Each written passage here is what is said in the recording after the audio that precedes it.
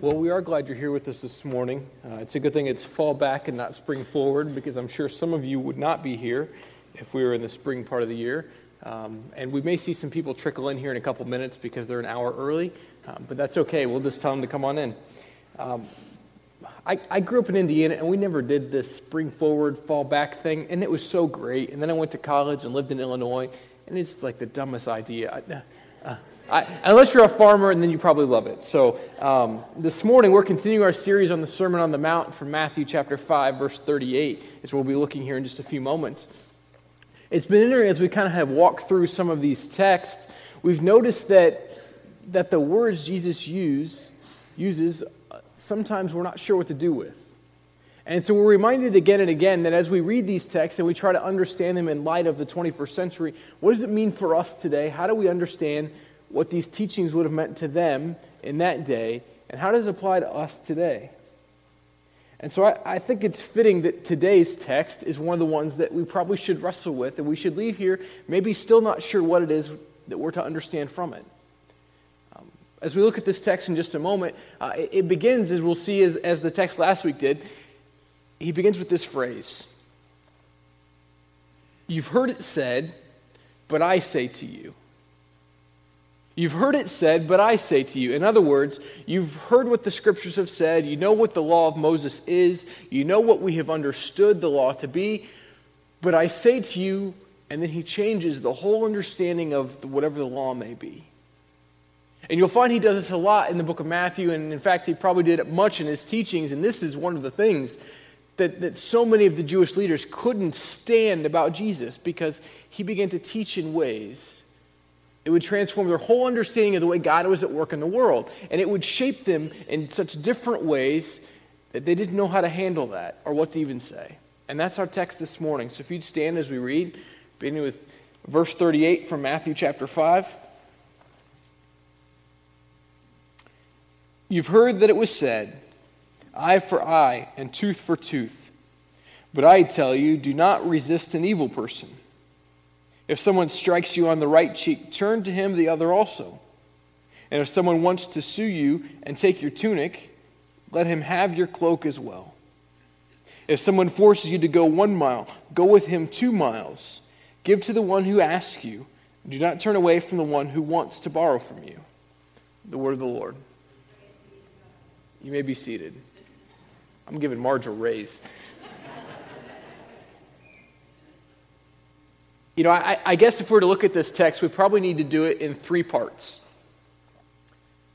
And we've talked briefly about this idea of you've heard it said, but I say to you. But then he goes on to say these next words that we find in numerous scriptures. He says, I've heard it said, an eye for an eye and a tooth for a tooth. In other words, if someone pokes out your eye, you can poke out their eye. If they knock out your tooth, you can knock out their tooth. I mean, it seems like to make some sense, and this isn't a new saying. That this saying Jesus mentions isn't something new. There was this code of Hammurabi. It was a Babylonian leader, and this code was that basically it was this idea that vengeance couldn't rule. This idea that if someone did something to you, you weren't allowed to take it beyond what was reasonable, and so they came up with this idea of an eye for an eye and a tooth for a tooth. And it's fascinating because, you know, we didn't often see people losing an eye for an eye or a tooth. It didn't happen all that often, but we've heard the stories of people like the Hatfields and the McCoys. You've probably heard of the island of Corsica in Italy and how the retributions and the vengeance that runs rampant there is so prevalent, and is still to this day. It continues. And if you were to talk to some of these people, they couldn't tell you where the fight began. They have no idea. They just know we don't like those people, and so if we can kill them, that's a great thing. There's no reason for it, and so the retaliation, the vengeance goes beyond what the initial offense was. And so this law came about as this idea that no justice, no vengeance should go beyond what was inflicted the first time.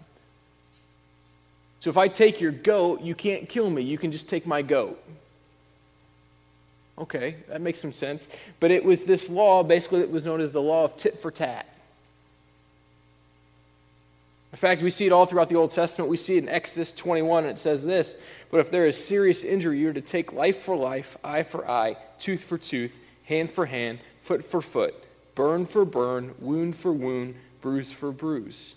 Again in Leviticus, anyone who injures their neighbor is to be injured in the same manner, fracture for fracture, eye for eye, tooth for tooth. The one who has inflicted the injury must suffer the same injury.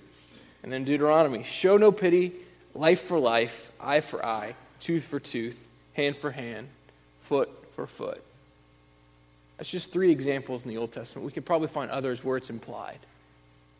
This idea that if someone does something to you, you're allowed to do the same thing back so long as you do nothing more severe than they did to you.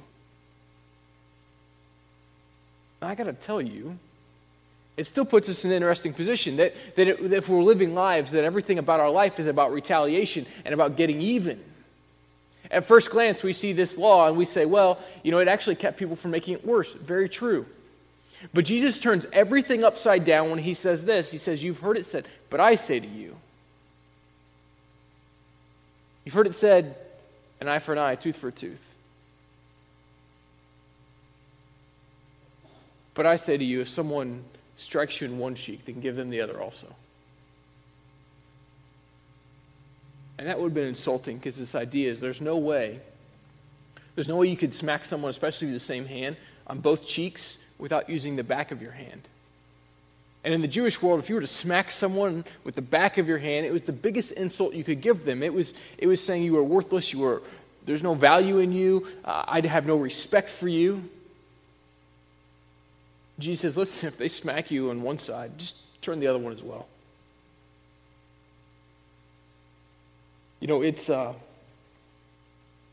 It's hard for us to know what to do with this text. Because often what would happen when this idea of an eye for an eye did never really happen in that way, because what would happen was you would pay money.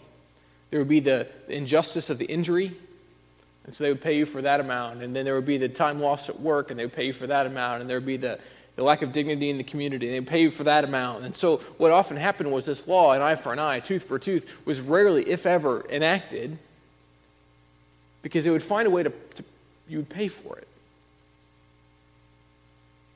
So what he's saying here is, listen, you've heard it said, you have this right to get retribution, to get vengeance, to get even. But I'm telling you, you don't have that right. You've heard it said that if someone does something to you, you can do it back. But I'm saying to you,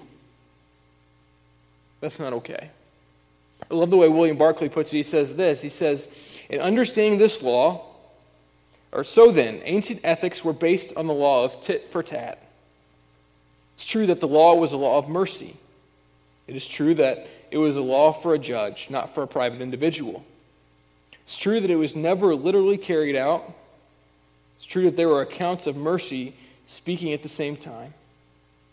But Jesus obliterated the very principle of that law because retaliation, however controlled and restricted, has no place in the Christian life. And it's interesting because even in this law, it was never meant to be done individually. It was always meant to be before a judge, that you didn't get to decide if someone stole something, you got to steal something back. You didn't get to decide that. A judge still had to decide it. But often people would find themselves going, I don't care what the judge says. I'm going to do this myself. But then when he turns the text, I guess I should say it this way. When I had been working in Manteno for a couple years, I started getting connected with the area high school and the coaches and the teachers. And so there was a group of guys that played basketball on Friday mornings. And so I started playing basketball with those guys on Friday mornings. And so there was an assistant principal, Randy Fortin. I'll tell you his name because he wouldn't care if I shared this story. Randy was a guy that lacked basketball skill, but he made up for it in brute force. He fouled you the whole time you played. And I'll never forget the time. I'd probably been playing there for 3 or 4 weeks, and I was dribbling the ball up the floor, and he's just putting his elbow and pushing and pushing and pushing. And finally, he'd been doing it all morning, and I couldn't take it any longer, and I put a forearm in his chest and knocked him to the floor. And I felt so bad about that later because I thought, here I am. The guy's this young associate pastor at the church down the road, trying to make connections with guys, and you push a guy to the floor with your elbow in his chest. That's probably not a good way to do that. So the next week we go to play, and I walked up to Randy and said, hey, Randy, I need to apologize to you. You were fouling me last week, but I didn't need to, that's my fault. That was inappropriate. And he looked at me and he goes, no, that wasn't appropriate. He goes, actually, I've got more respect for you now because you did push me over. He said, I was fouling you like crazy.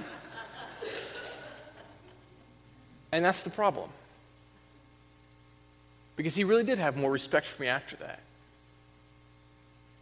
Because the values of the world say, yeah, an eye for an eye, a tooth for a tooth.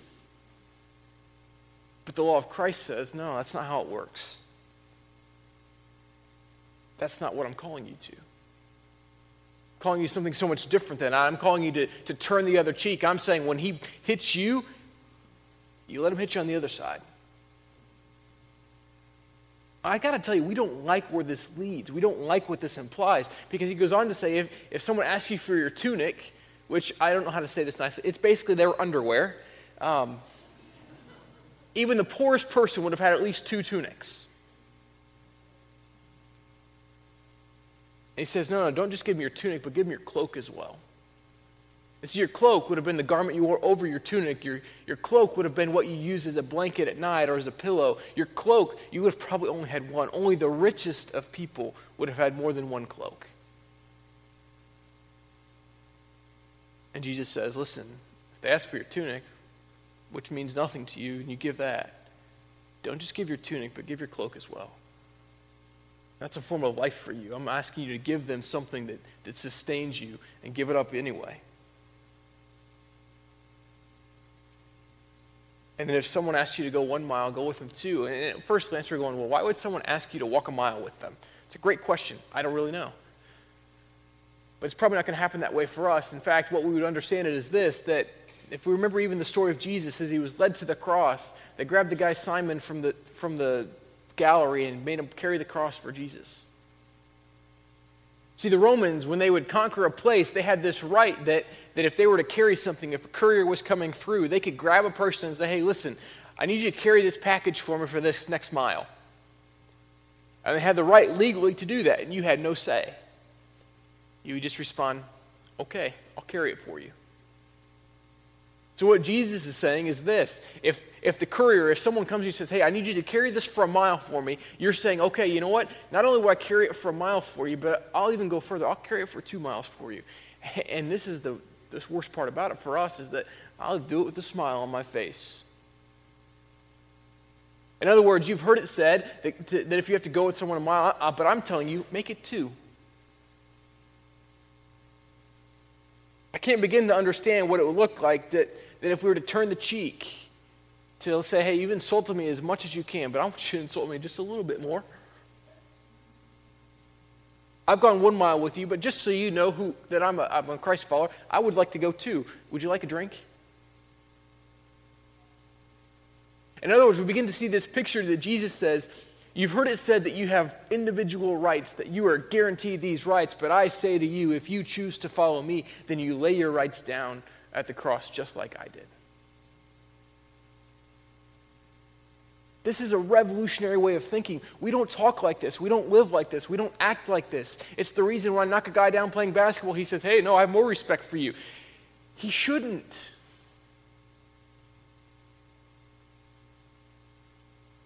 Jesus begins to reshape the way they understand what's going on. And what do we do with the words of Jesus? How do we understand God in the midst of this? And so I want to reference John chapter 14, and you can turn there if you want. I'll give you just a moment to do so if you've got your Bibles out. But John chapter 14, starting with verse 5.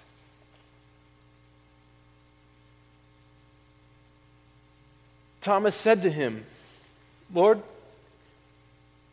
we don't know where you are going, so how can we know the way? Jesus answered, I am the way and the truth and the life. No one comes to the Father except through me. If you really knew me, you would know my Father as well. From now on, you do know him and have seen him. Philip said, Lord, show us the Father, and that will be enough for us. Jesus answered, don't you know me, Philip? Even after I have been among you such a long time? And who has seen me has seen the Father. How can you say, show us the Father? Don't you believe that I am in the Father and that the Father is in me? The words I say to you are not just my own. Rather, it is the Father living in me who is doing his work. Believe me when I say that I am in the Father and the Father is in me, or at least believe on the evidence of the miracles themselves. I tell you the truth, anyone who has faith in me will do what I have been doing. He will do even greater things than these, because I am going to the Father, and I will do whatever you ask in my name, so that the Son may bring glory to the Father. You may ask me for anything in my name, and I will do it. I have to tell you, this text should shape our understanding of who Jesus is. It should shape our understanding of the way we understand the Sermon on the Mount. It should shape us in some pretty incredible ways that we really should not know what to do with. What I mean is this: Jesus says pretty clearly, you can say nothing about God you can't say about me. You can say nothing about God you can't say about me. So when I teach you, those are the words of God. So the way I live, that's the way God is calling you to live. So the way I embody the words of my Father are the way you are to live. In other words, this sermon isn't just a glimpse in the person of Jesus, it's a glimpse into the heart of God. It's a glimpse into a picture that we begin to understand what it looks like. In fact, that this verse ends with, if someone asks you for something, give more. Remember, we've talked before about this idea that in the Old Testament, they would every 7 years, they would clean up all debts. Everything, all debts were paid. So what would happen is, if you were going to lend money, you wouldn't want to lend in year 6. Because you're not going to make anything. In fact, you're not even going to break even. Year 1, you were happy to lend, no problem. I will give you money because I know in these 7 years I'll make my money back and probably then some interest. But if I lend to you in year 6, that's no good. And Jesus says, give to the one who asks you. Do not turn away from the one who wants to borrow from you. He's saying, you've heard it said that you're to give to the person in need, but I'm saying to you, you better do it with a willful spirit. Because that's the way I am, and that's the way my Father is. And if you want to be a part of me, if you want to be a part of my kingdom, then this is how God functions in the world. This is how I function. This is how you are called to function. You know, I guess I want to say this. I think sometimes we have screwed up the picture of Jesus. I don't know how to say that nicely. We have made Jesus look like a white, middle-class American. He might have a beard, might be about my age. I'm not saying I look like Jesus, nothing at all, but I'm just saying if we put a picture on him, we begin to make him look like someone we know. And we forget that we were created in his image, and the funny thing is we've probably reversed that and said, God, it's amazing, you look a lot like we think you do. And we begin to reshape this image of who Jesus is, and he begins to look a lot like how we want him to look. If we come from middle-class backgrounds, he begins to look a lot like a middle-class American. If we come from Europe, he looks a lot like a European. If we come from Mexico, he looks a lot like a Mexican. We begin to make Jesus look like how we want him to look, and we forget he was a Middle Eastern man that led a revolution that has changed the face of the entire world. We give him our values, but in fact, it's his values we should embody. My favorite line is, God made us in his image, but we made him look like us. We return the favor.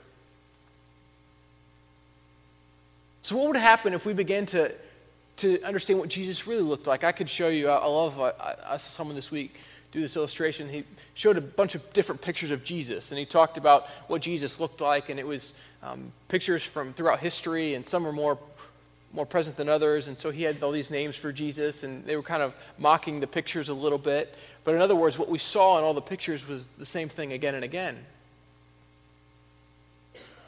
That we've reshaped who Jesus was.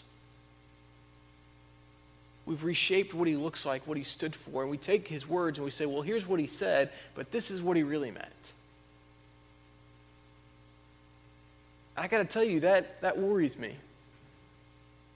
That worries me in so many ways because we've done it. In fact, I love a friend of mine, Scott, when he was preaching, he tells this story. He was in Arkansas preaching this revival, and he was there, and he said, I'm in the sanctuary. It's the last day of this weekend revival, like Wednesday to Sunday, and he said, he said, I've been giving them my best stuff. And he said, I'm ending on a sermon out of the Sermon on the Mount. And I'm giving the best sermon I had. And I'm preaching, I'm spitting at the mouth, and I'm foaming. And he said, I'm getting all excited. And they're saying amen. And I'm saying, Jesus says, turn the other cheek and go the extra mile and give them your cloak as well. And people are getting blessed, and they're raising their hands, and they're getting excited. He said, afterward, I get done, and I go to the nursery because our wife was pregnant, and so she had stayed home, but I took our son with me, and so Caleb was in the nursery. And I said, well, how was he? And she said, oh, he's such a sweet little boy. You're Caleb, he's just a sweet little boy. Well, okay, well, how was he? She said, well, we had a little bit of a problem. So as every dad go, oh no, not my kid. Yeah. I do that every week when I find out how my kids did in the nursery. And she says, yeah, there's this little boy in here who's kind of a bully, and he kept pushing your son and hitting him a little bit, and I just told him, Caleb, you just hit him right back. And he said, you don't get the sermon in here, do you? Because that's what we do. We say, Jesus says, turn the other cheek, and we tell our kids, don't hit first, but if they hit you, hit them back.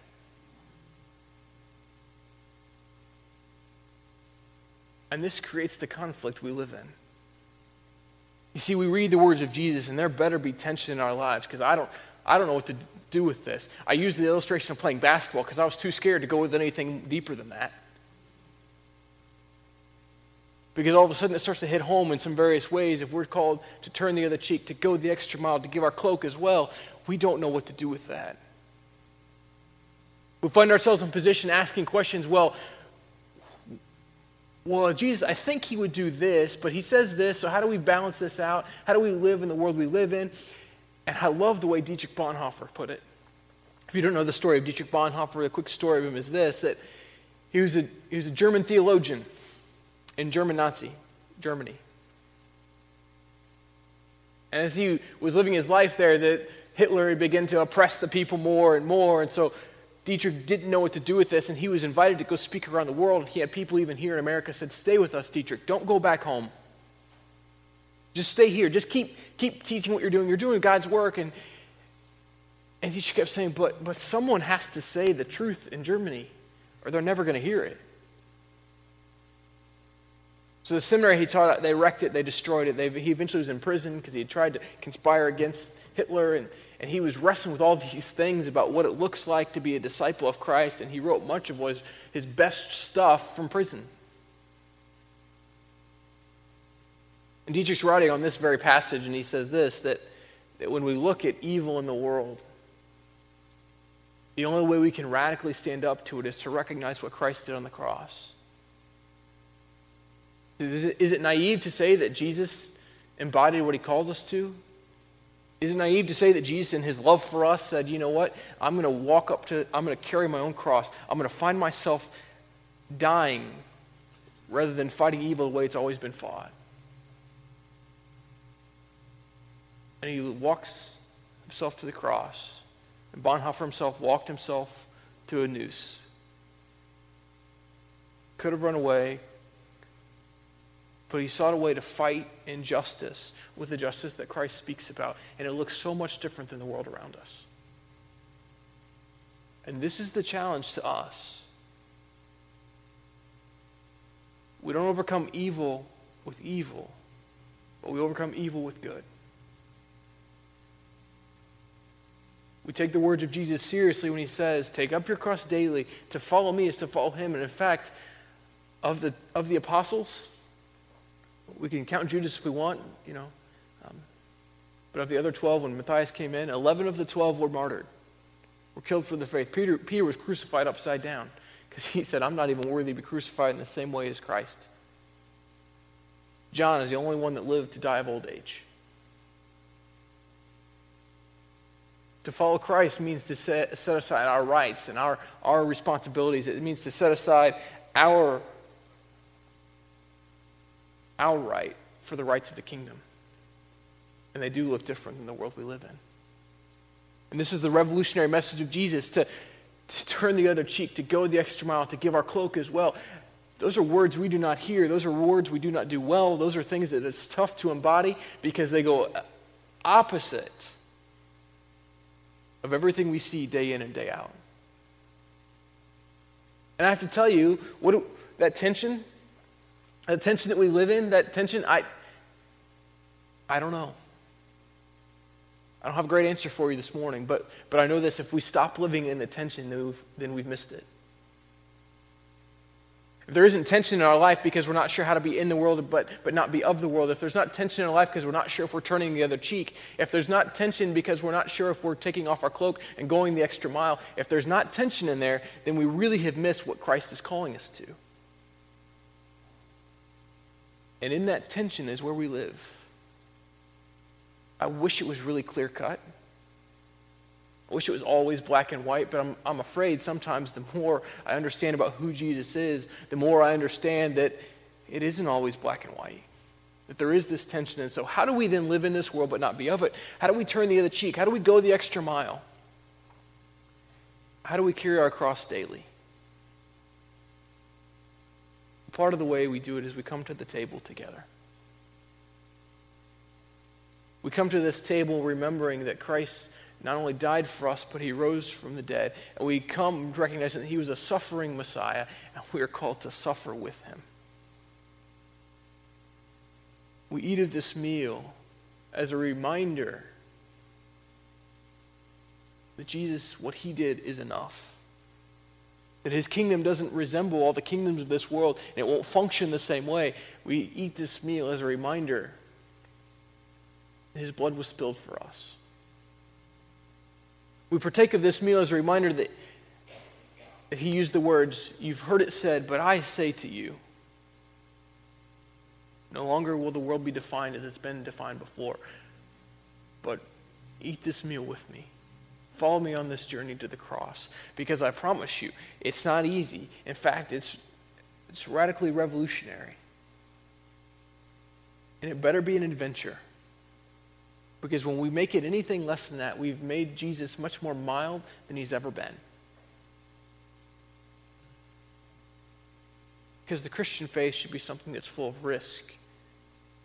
It should scare us to death at times. And anything less than that probably isn't the real thing. So we're going to partake of this meal, and then we'll sing another song together, but we come up to this meal recognizing that Christ has made all things new. He is making all things new. He is using us to further his kingdom in this world, to transform this place. And if the Lakes Community Church, if we embody that, and even the Muskegon community won't know what to do with the people who are so transformed by the work of God and his grace. Will you pray with me this morning? Father, we thank you for the way you are at work in the life of this church. We thank you for the way you are faithful to us, that you call us to be so different than the people we come into contact with, that you desire for us to be a transformed people. Help us to live in this tension of what it looks like to live for you, but yet at the same time, we're not sure how to do that because we don't know how to not embody the culture at large, the values of the world that we see. Help us to know what it looks like to be your people who are faithful to you in the midst of persecution. Help us to take up our cross daily, to go the extra mile, to turn the other cheek. Help us to not be a people who seek vengeance, but we recognize that in the end, that your justice is what reigns. You're a God that desires mercy, not sacrifice, because your Son was the sacrifice for us.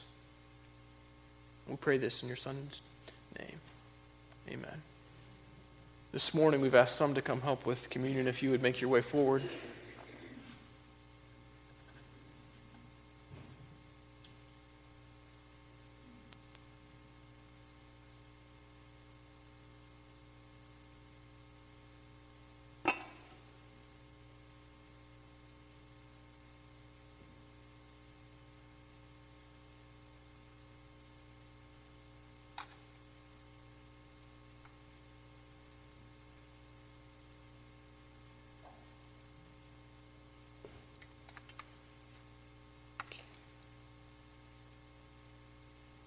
We'll do this the way we normally do. We'll have you head down these two outside sections and then come back through the middle of your seats.